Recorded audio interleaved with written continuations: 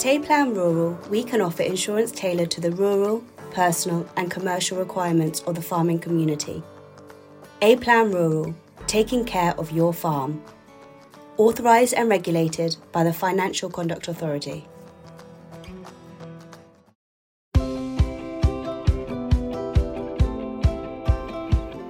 Hello and welcome to this week's episode of Over the Farm Gate podcast, brought to you by Farmers Guardian. I'm your host, FG's News and Business reporter, Hannah Binns. Don't forget, we'll bring you a new episode of the podcast every Tuesday. Just make sure you're subscribed on your favourite platform. There has been a rumbling crisis within the UK pig sector for many months, which has led to the world's first cull of healthy pigs. Kate Morgan, a Yorkshire pig farmer and co-founder of campaign Save British Bacon, joins me to discuss what action is needed to address this shocking situation. But first, I caught up with Richard Stanford, the new Chief Executive of the Forestry Commission, about their new campaign, Put Down Roots. It looks at the England woodland creation offer and highlights how farmers and landowners can reap financial and environmental rewards. To kick off, Richard, is it possible that you could tell me a bit about your background and how you've kind of got into this role with the Forestry Commission? Yeah, of course. I've just left the military and so come across the Forestry Commission, which there's probably a lot of people who've got a furrowed brow. What on earth am I doing from the military into the Forestry Commission? Well, in a funny sort of way, it's almost going back to my roots. I was born and bred on a farm in the countryside, lived on a farm till I was 18 and joined the army. And then through the military, I've been involved in some conservation projects and various other things. So I've kept in touch to a degree. And my parents were involved, obviously, with farming and family. And actually, they ended up setting up a charity to educate people about the countryside and farming. So it's always been there in the background of what I've done. And so it's a really nice full circle, if you like, to come back to the land. Mm-hmm. And what do you hope to bring to the role during your time? I'm very realistic that I'm not a forester. And although I've, as a young age, born and bred on a farm, I'm not an expert by any stretch of the imagination. But what I do have is a lot of experience of organisational change, developing teams, and frankly, facing some pretty challenging targets and challenging situations and working with a whole raft of people to achieve results. And so I think that's what my skills are, and that's what I can bring to the Forestry Commission. Mm-hmm. And what kind of things does your role involve? What are you getting up to day to day? Well, learning, and every day is learning, and been in now sort of about 5 months, and I've spent a lot of time to try and understand what we do as an organisation. And I think you probably know we've got 3 parts to it.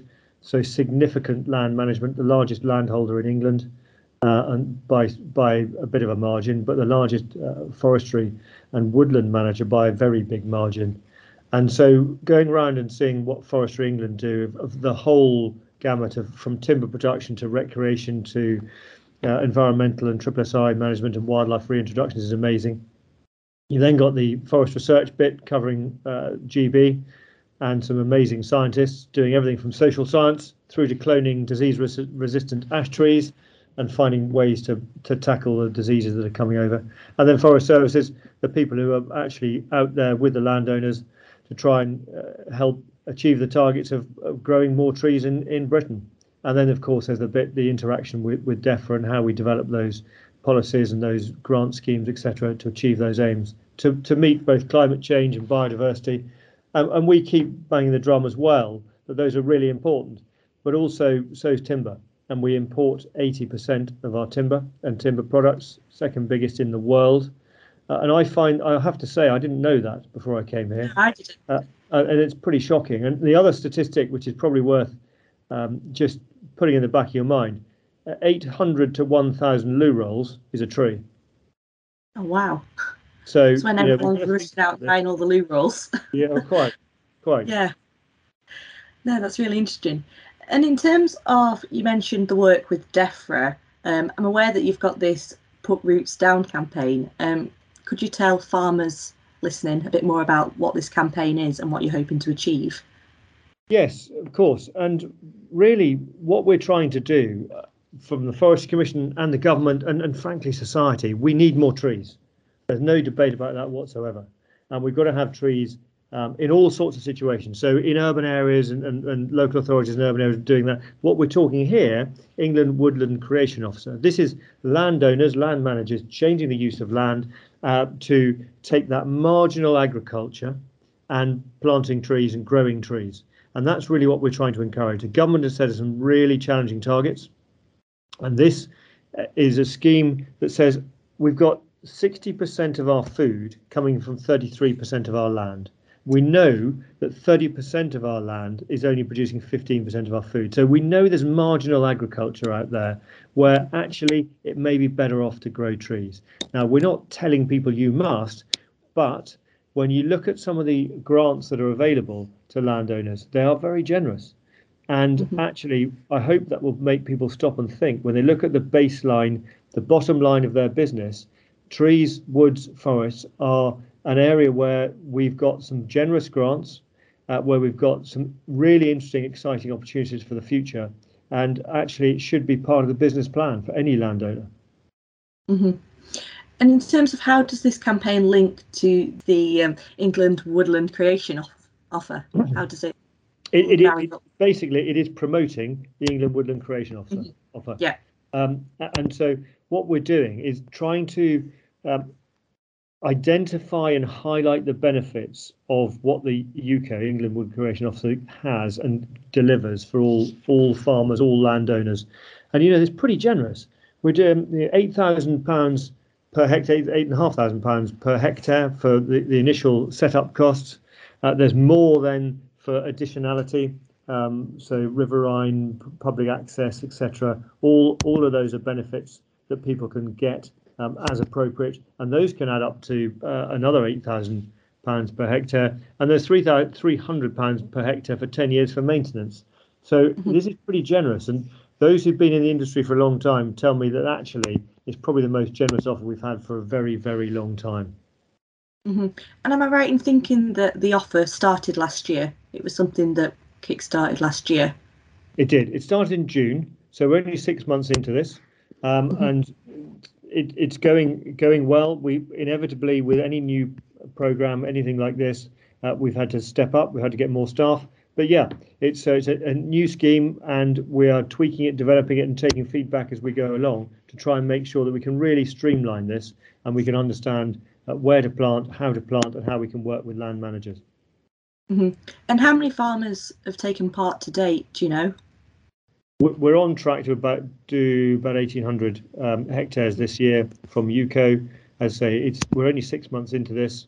Kicked it off in June, so there's the whole bit of educating people about it and what it means, etc.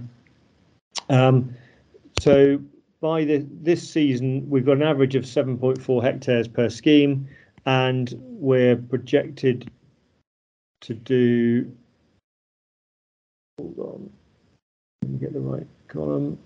1,500 hectares at the moment is what the forecast is. Yeah. And then that comes to quite a lot of money. That's about £11 million when you add it all up. So a lot of money going into this, and we've got quite a lot of money going into the additionality as well. The riverine, the access, the biodiversity places as well. Yeah. And who is eligible to sign up to the offer? Anybody who's got more than a hectare. Okay. Yeah, pretty broad. And in terms of adding to the scheme, are there any plans in the pipeline to, do anything for existing woodland maintenance? Because I'm obviously aware that this is to do with creation. So I wondered, those farmers with trees and land. Yeah, it's a really good question. And actually, it's a focus of our effort is that while we're looking at the growing more trees and growing new ones, which is really important. But equally, we've got to look after and manage properly the woods that we've got. And only about 59% of the woods in England are managed. And there's a lot that can be done through this. And actually, we are looking at how that can be incorporated into the ELM scheme, how we can do woodland management. And by doing that, actually, the landowner can get money from the timber. They can also end up with a better biodiversity outcome. So at the moment, We're working through those management plans, and there's nothing in this particular package that's doing that, but there is coming over the horizon as part of ELM to say we ought to be asking landowners, land managers to look after their woods better. How can we incentivise that? And so that's something that's in development. We haven't got it there yet, and we intend to put that in as part of ELM. Fantastic. I know quite a few farmers will be happy to hear that. In terms of farmer feedback, you said, you're 6 months in, you're kind of collecting farmer feedback and how to improve the scheme. Have you found any issues from farmers in terms of why they aren't signing up? Well, I think I characterise this as it's behavioural change. This is a big step for anybody to make that decision to say, am I going to take that land out of production, whatever that production may be? And as I emphasise, we're talking about the marginal land, but I'm going to take it out of production and plant trees. One of the issues that we know that is out there and is being debated. I'm not sure whether it will change, but we're talking about a permanent land use change. And so, a crop of spruce you might be lucky to get out of 60, 70 years, but if you're talking hardwood, that's hundreds of years. And so how does a farmer decide that actually I'm going to take the big step and take that field that was whatever it was, and we're going to plant trees? And that's generations. And so inevitably, we're not necessarily seeing everybody sign up really quickly. It's a long-term decision, and it's quite right that people do take some time to think about it. But I hope once they consider the amount of money involved, and frankly, the way that the subsidy scheme, the environmental land management schemes are going in the future, actually, for the marginal agriculture, it makes sense. And what other projects are in the pipeline for the Forestry Commission going forward? Well, we've got all sorts of projects in the pipeline. I talked about the Urban Trees Challenge Fund, Local Authority Challenge Fund. Those are the important ones. Getting woods into management, another important one. But a huge amount of effort is going on to woodland creation. And to be frank, we need to focus on that and deliver that before we start doing too much more. But equally, we need to make sure that those woods that we've got, only 59% are being managed properly. We've got to do better on that as well. So that's what we're looking at. But, we're growing. We've got a lot of new staff coming in, and we need to make sure that we consolidate and deliver what we've been set to do before we start looking too more broadly about any more we can do. But, what we're doing is expanding the woods we've got, protecting and improving, expanding those that we need more, protecting and improving we've got, and also the connecting with people. It's really important that we understand that this isn't just for carbon capture, it's also for biodiversity. And we mustn't underestimate the mental health benefits of trees and woods. And there was a very interesting report done by Forest Research just before Christmas, and that said that in last year, people going into woods saved the system, the healthcare and all that sort of stuff, by £141 million. That was in England. It was 184 across the UK. So we mustn't underestimate the importance of people connected to nature, connected to woods, and connected to the countryside. And I think that's a really important part of this. And what would you say to farmers listening in terms of encouraging them to get involved? Why would you get involved? There's a whole raft of benefits that this brings with it. And I think it's a step change. It's a change of what they may have done before. But actually, there are so many benefits that this can provide by having woods on your land. It's going to help, the bottom line for the business, because there's quite a lot of money behind this. It will help nature recovery, can help water quality, reducing flood risk. And there's quite a lot of money for riparian buffers and so on. If they want to do public access, there's more money for that as well. And actually, it's another string to their bow. It's a bit more diversification. And I've been to visit some interesting schemes that are out there, some of which are purely to help supplement and complement the agriculture that's going on. I met a farmer in Northumberland who's doing it actually to give his sheep shade in the summer. Another chap up in that region whose clear aim is to do it to diversify and to have a bit more tourism and visitors and having some camping and some shepherd's huts and so on. So it's all part of diversification of what the offer is on that farm. And how can farmers get involved? Is there a website that they can visit to find out more information? Absolutely. There's a website, and I'm sure Phoebe will send you the link to make sure you've got that. And that's actually just being launched as we speak, called Plant for the Future. And it's much better than what we've had before. Very clear as to, the money you can get for planting the trees, how you can get help. And we're doing a lot of help. There's a woodland creation planning grant. So our woodland officers will go along with the landowner, with the farmer, and say, okay, this is the best way to design this wood, the best way to develop it. And that will then speed through the system once the application goes in. So once the UCO application is put in, if you've had the planning grant, it'll save a lot of time. And it's fair to say, we've all been feeling our way a bit with this, and we are ironing out the wrinkles in the system to make it a lot quicker. It's not the quickest process. We have to go through all sorts of legal issues. So it's about 5 to 6 months before the permission, before the spade can go in the ground. But in fact, if you look at the planting seasons, that works pretty well. Yeah, fits in with nature. Exactly. Thanks, Richard. For any listeners who'd like to know more about the England Woodland Creation Offer, such as rates of payment and how to apply, you can visit fginsight.com to read our full interview, or alternatively visit the Forestry Commission's website.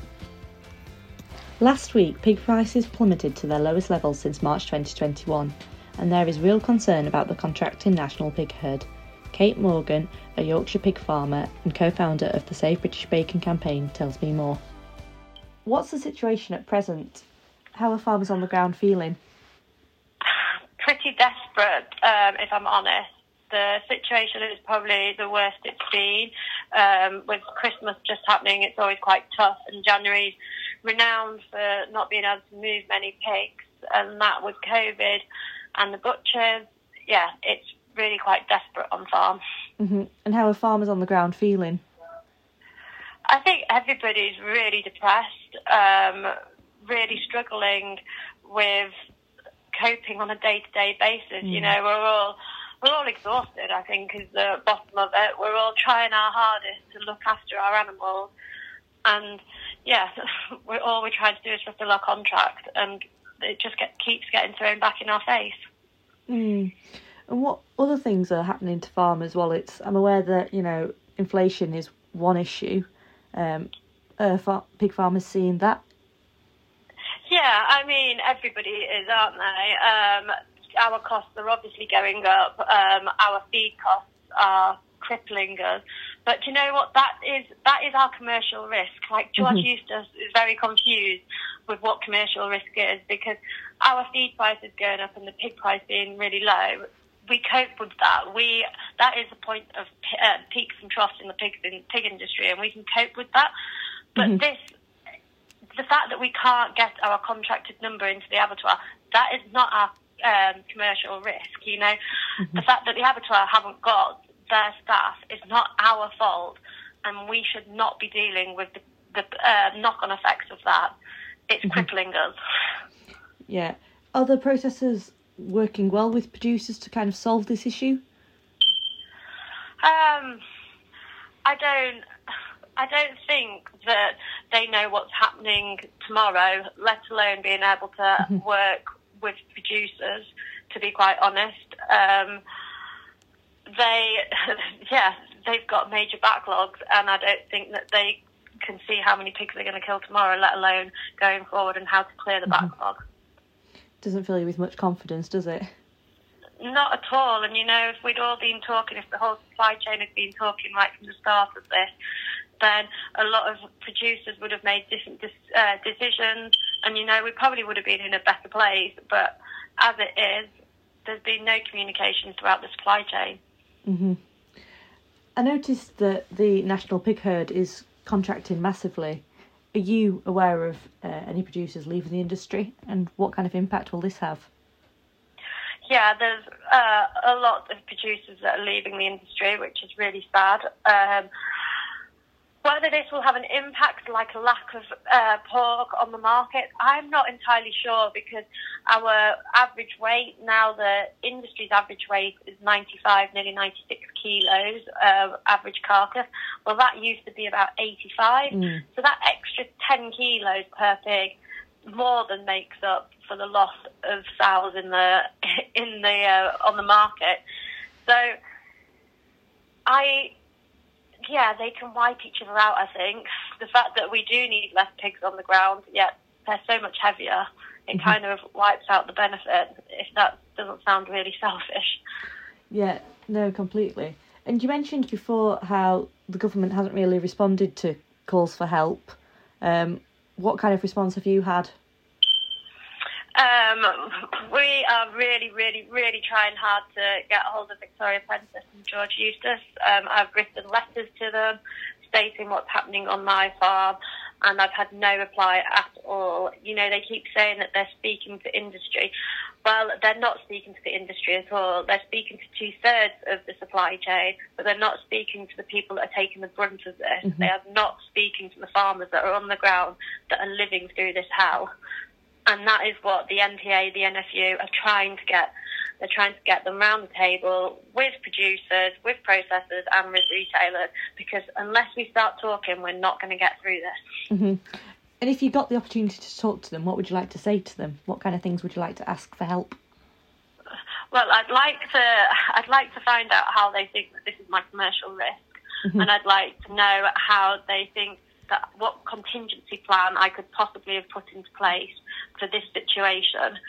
And then going forward, I'd like to know how they envisage this panning out, because if the processors are saying that they need more butchers, yet they can't get them in, then how are we ever going to get over this situation? Is it the fact that the processors haven't got any butchers?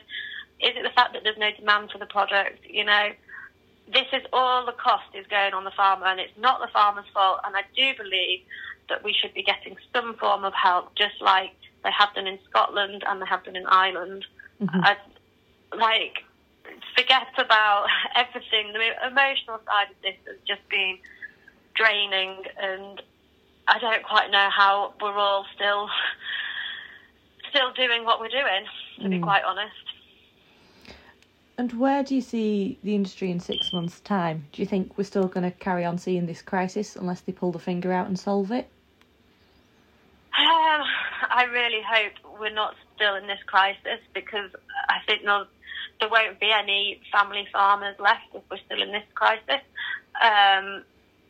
Different industry experts say different things. They say that the backlog's going to be shifted by March kind of time, but I really can't see that at the moment, because we were cut back 30% week on week since Christmas. So, you know, how we're going to see the end of the backlog, I don't know.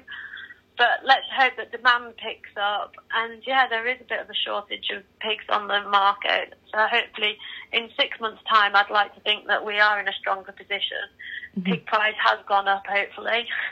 And, yeah, well, if we're not, then who knows what's going to happen. Well, that's it for this week's podcast. We'll be back next week with more of the latest farming news and interviews. Stay safe, and we'll see you then.